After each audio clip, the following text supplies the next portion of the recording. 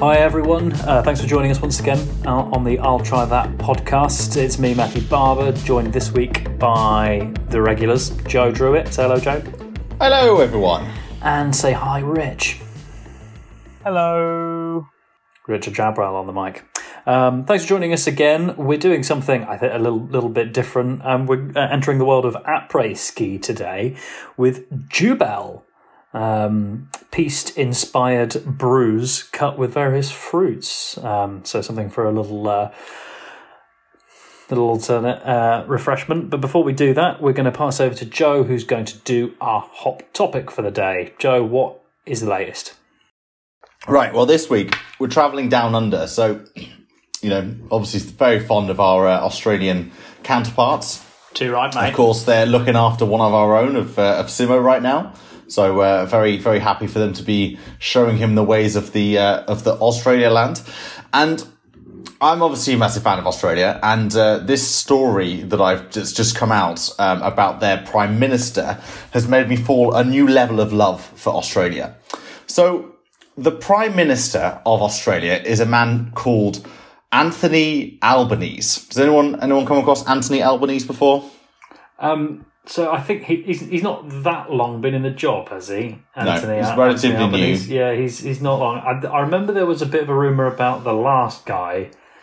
And actually, to be honest, I'm not sure I even want to go into it, but wasn't there something to do with after a rugby match, he was caught short somewhere? To be honest, we ought to leave it there, really. He's not the matter of today's topic anyway. That's old news. We're talking new news. We're talking about Anthony's situation. But basically, I think you've hit on something here. The Australian Prime Ministers are something of a character. I mean, there was that one that went off swimming and never came back. Do you remember that? That story that ever happened? About that one. There's also an Australian Prime Minister who I don't know. There's just who had multiple jobs or something. I mean, that's a bit of a scandalous thing. But anyway, there's a lot of things that it's like when you think about Australia and their prime ministers, there's always something that might be going on. Almost like it's a prerequisite that they have to have done something a bit weird. Yeah. So Anthony, as you said, Matt, he's not been in the job very long, and yet he's already making headlines for not his policy, but some things that he's been doing in his leisure activities, let's say.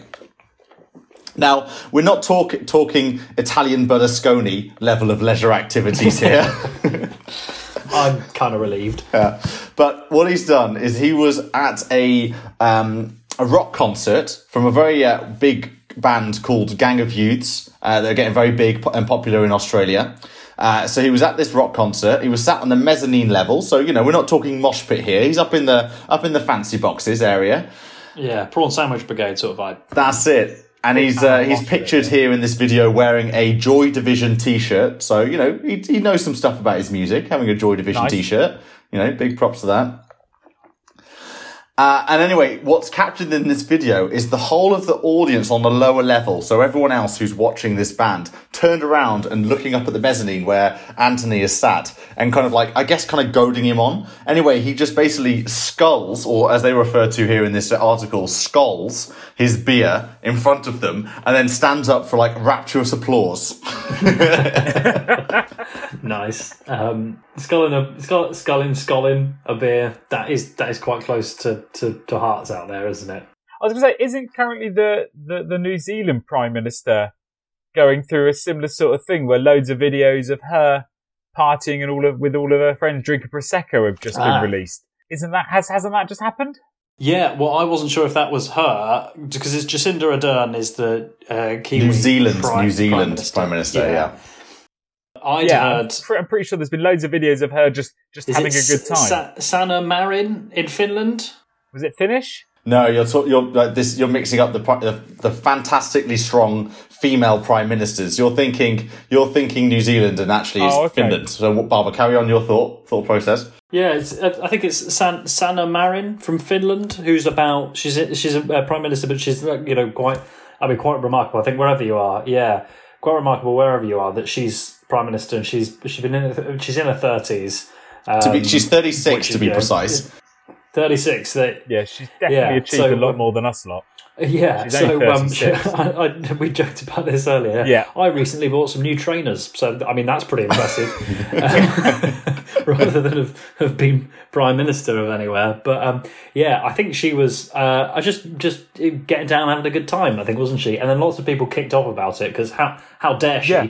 And I think she was just hanging out with her mates, and there's a bit of a viral video sensation of, I think, Finnish ladies in particular just dancing in support of Sanna or something. It was all for Sanna. Yeah. And they were all, posting videos of themselves dancing because probably not the end of the world, is it? Yeah, I think they were dancing and showing they were partying and tagging her in it. Yeah, and it was just, but I was kind of quite joking about this because the Finnish member of parliament that's been really championing this whole she should take a drug test. She was definitely taking drugs. Is from the the kind of the right wing side of the Finnish government, right. And it was like, well, no matter what country you're in, they're all the same kind of like cut of the same jib kind of situation. But I did notice, having done a little bit more research on this, Sanna has recently, as of 5 hours ago of recording, has come up with a new apology. So it's not to do with. It's not to do with the partying. So she's dealt with that issue. I think she's dealt with it well. Again, as we all know, everyone likes to party. But she's recently put out an official apology for some of her guests going topless at the official residence. Oh, okay.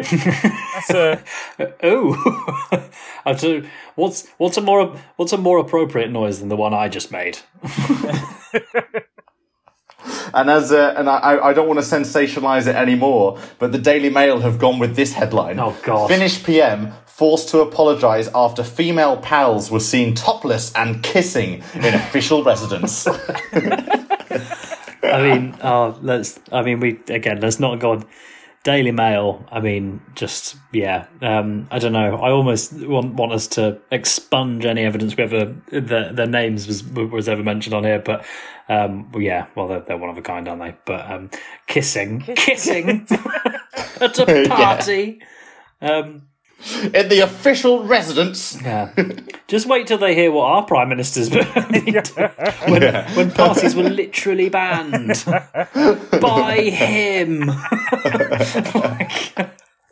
There's a thing to get out your tree about. Bloomin' heck. Oh, anyway. I mean, it does bode well for Finnish politics that this is a big issue. Because for us, it's like such a non-starter and like, hey, she's doing great. Like, fine, she just want to have a party with her friends, like, and with Finnish celebrities, and she's 36, like, sure, whatever. But it's like, it's a good sign for the country that this is for some reason made international news. Yeah, absolutely. Well, actually, I would have said to her, I think she did agree to the drug test, I think, didn't she, to just put everyone's minds at rest. But I'm a little bit like, I almost think she shouldn't have indulged them to that extent. But I mean, hey, look at us. Our podcast has moved into the realms of highbrow political commentary. Check us out.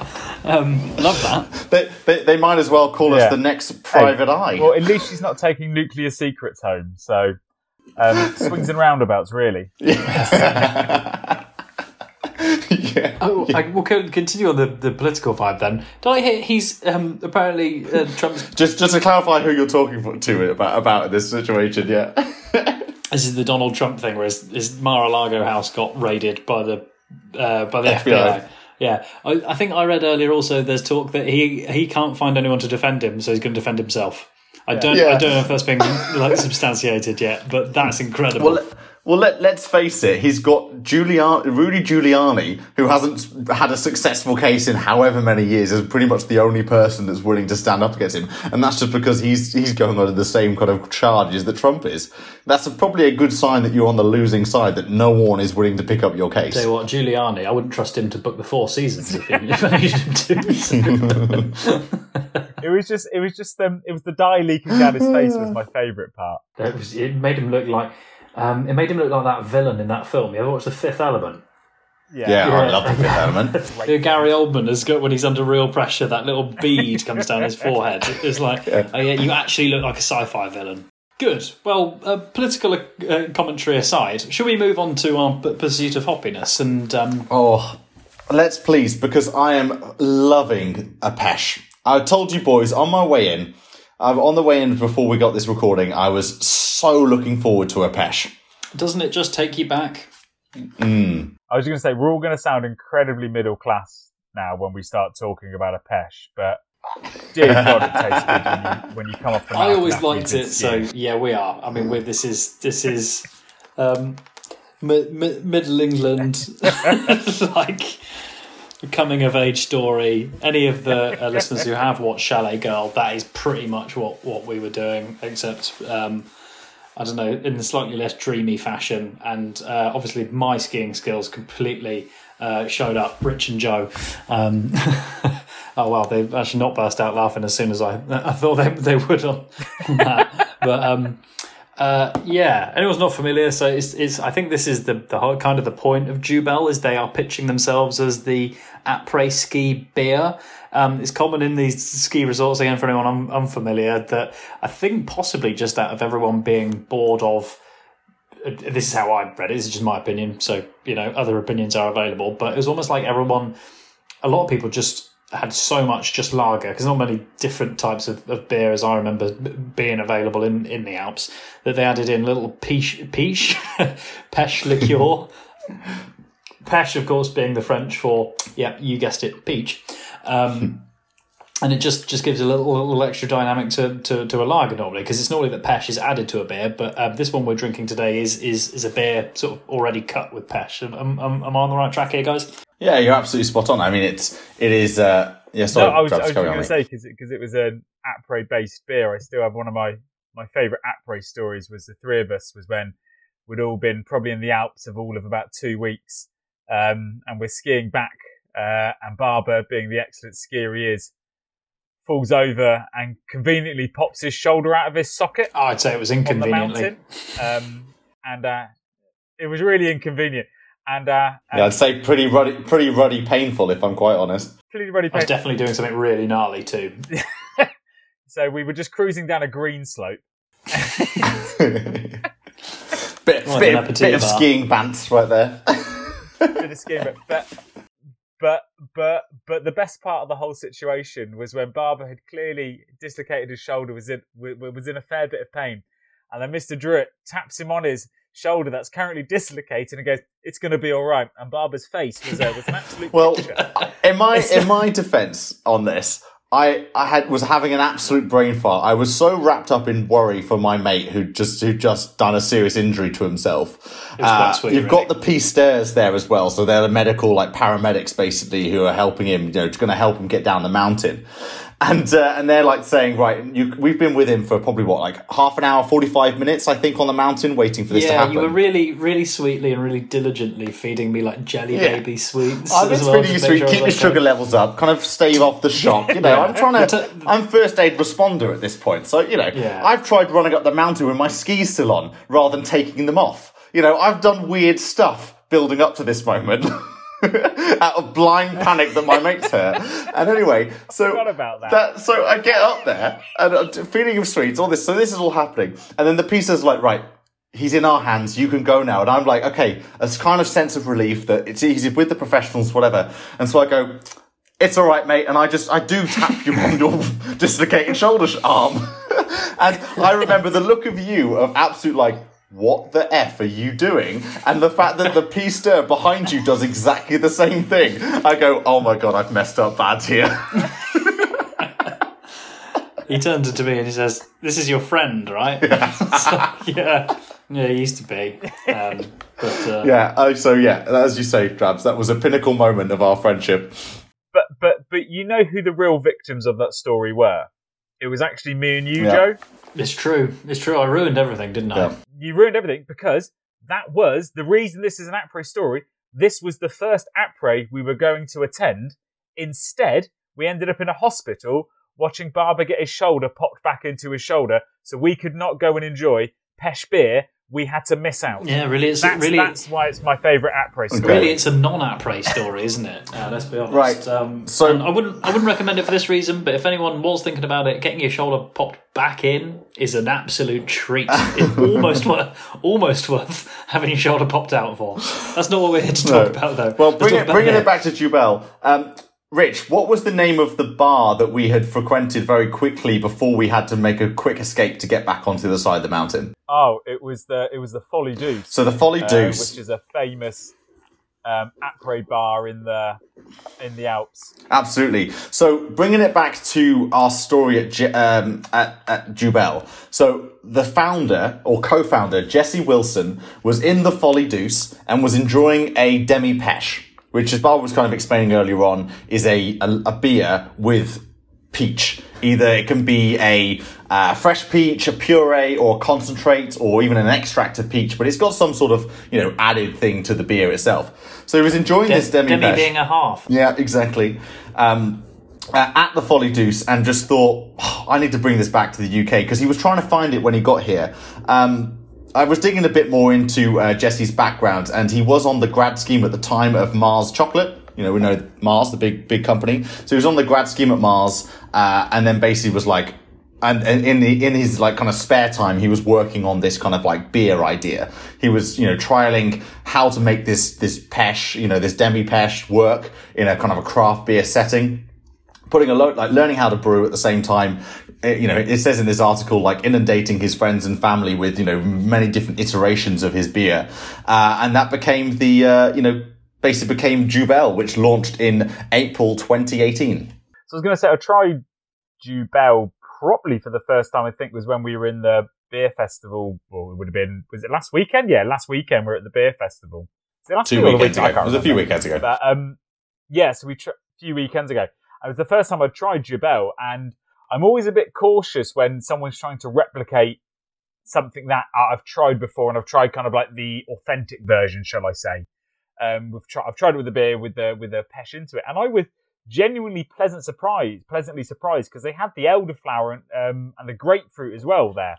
Well, what are you guys? Have you guys got them? Have you guys got them now? What have you got? Because I've got the peach and the grapefruit. Yeah, I haven't got the elderflower. I'm on the same, but I had the elderflower at this beer festival that Rich is talking about, and Same. So I've tried the 3 beers that they have. Yeah, Rich, what have you got?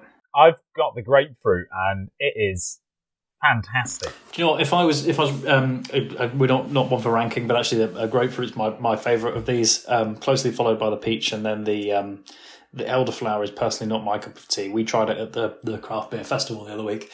I also saw them. They had I was going to say it was a big presence, but I think it's actually just I happened upon them really early. But they were at Truckfest, the music festival in sort of Oxford way.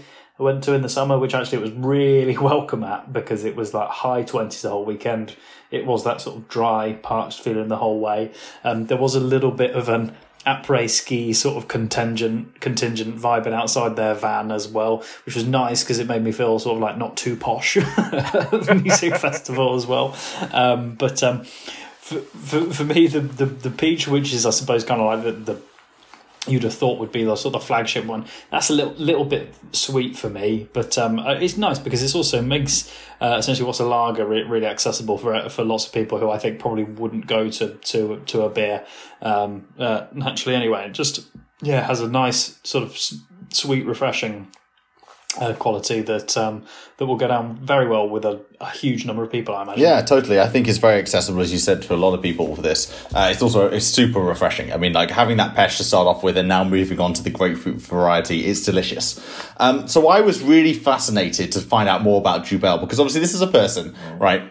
Quite a young guy, co-founder, right? We don't know who the other co-founder is. We'll probably find that out. I'm sure, he's whoever that person is kind of like behind the scenes, but Jesse's on the front person. But they put their young guy was on a grad scheme, started brewing on the side, put their life savings and found capital investment and managed to build up a beer brand, which is, as of 2013, growing in popularity in the UK and not to mention in the après land where it's really kind of positioned for. So I was trying to find out, well, how's he done this? Has he just been given a load of money from, whomever, uncle, son, whatever, who died, and he's just been left a load of money? So it turns out that he is one of these kind of people who are really on the back, they're kind of running on the tail, what's it called? What's that phrase? Yes, thank you. He's really running on the coattails of contract brewing. So we've talked about contract brewing before, the likes of Brewgooder. They don't have their own brewery. They basically contract out their liquid to other brewers who make it for them, and then they sell it on and blah, blah, blah. So Jubel is made by the one and only St. Austell Brewery. Oh, really? Okay. Oh, okay. So St. Austell make Jubel's beers. And the reason why they ended up choosing St. Austell is because Jubel's beer process, because of this cutting with fruit, is a really complicated process. It's not your average brew that you make. It's complicated. So Jesse's in this article was saying that he talked to over 100 different, contract brewers, and they landed on St. Austell because it seemed to be like a match made in heaven. St. Austell at this time were branching out and creating a brand new brewery that we've covered before in Bath called Hare Brewery. This is their kind of merger with Bath Ales. This is kind of like part of the process. They invested in Bath Ales, created anyway. So Jubel beers are made in Hare Brewery in Bath. Right. Okay. Oh, okay. Plot thickens. Yeah. So I suppose they probably can't. But if I was a brewery, I would also really want to boast that I was doing this. In my industry, we'd call that like white label. I think that's in other industries as well, doing white label products. So producing it and let someone else stick their label over the top of it. I imagine it's probably part of the deal that they can't say, yeah, by the way, that's our beer. But I would really want to, if I was the brewery, to be like, yeah, okay. So a lot of people probably go, oh, actually, I don't really like the St. Austell beers. And they go, oh, do you like Jubel? And they go, yeah. It's like, well, what do you know? We do. We actually make that as well. I'm with you. I mean, but also, you're right. Does that mean that Jubel can be stocked in all of St. Austell's like pubs, bars, outlets, restaurants, hotels? Because they've got a huge, network in the UK. It might be. I mean, I'm just quite interested by that. I mean, obviously, contract or white label brewing, as we kind of know it as, is huge. It's a massive business earner, and it's been happening for years and generations, but it really seems to have really taken a head, especially when you put a spotlight on some of these kind of up-and-coming brewers who don't have their own premises, because obviously capital is a huge barrier to entry for any business. If you don't own the premises, you don't have the money to buy the premises and put the things, and you need someone who's got all of that. And then you can basically say, hey, I've got this great recipe. Can you help me fine tune it on a bigger scale? And can you then put it through my brand, which I'm going to be the one who's driving the brand forward, doing all of the, as we saw firsthand at the London Craft Beer Festival, the people on the ground in the fantastic Jeep bar that we saw. I mean, how good was that? It was like the half of a Jeep just opened up into an amazing looking bar. I mean, I've never seen anything like it. It was amazing. Yeah, it's I feel like I'm going to have I'm going to have my eyes opened in the very near future about loads of beers that I thought were new independent breweries. And turns out this whole time they were actually made by someone, big and really reputable that I actually knew about and just had no idea that was how it was working. I know, Rich is. We're going to stress test Rich's craft beer list. Oh. His criteria for craft beers. Since going to that craft beer festival, it's opened my eyes to how many we still have to try. Yeah, no kidding. Yeah. Every now and then we do kind of go, oh God, this isn't gonna. How long is this gonna last? And so don't worry. There's breweries about. So I guess, who wants to summarize Jubel or Jubel? Do we even discuss Jubel or Jubel? I've been going Jubel.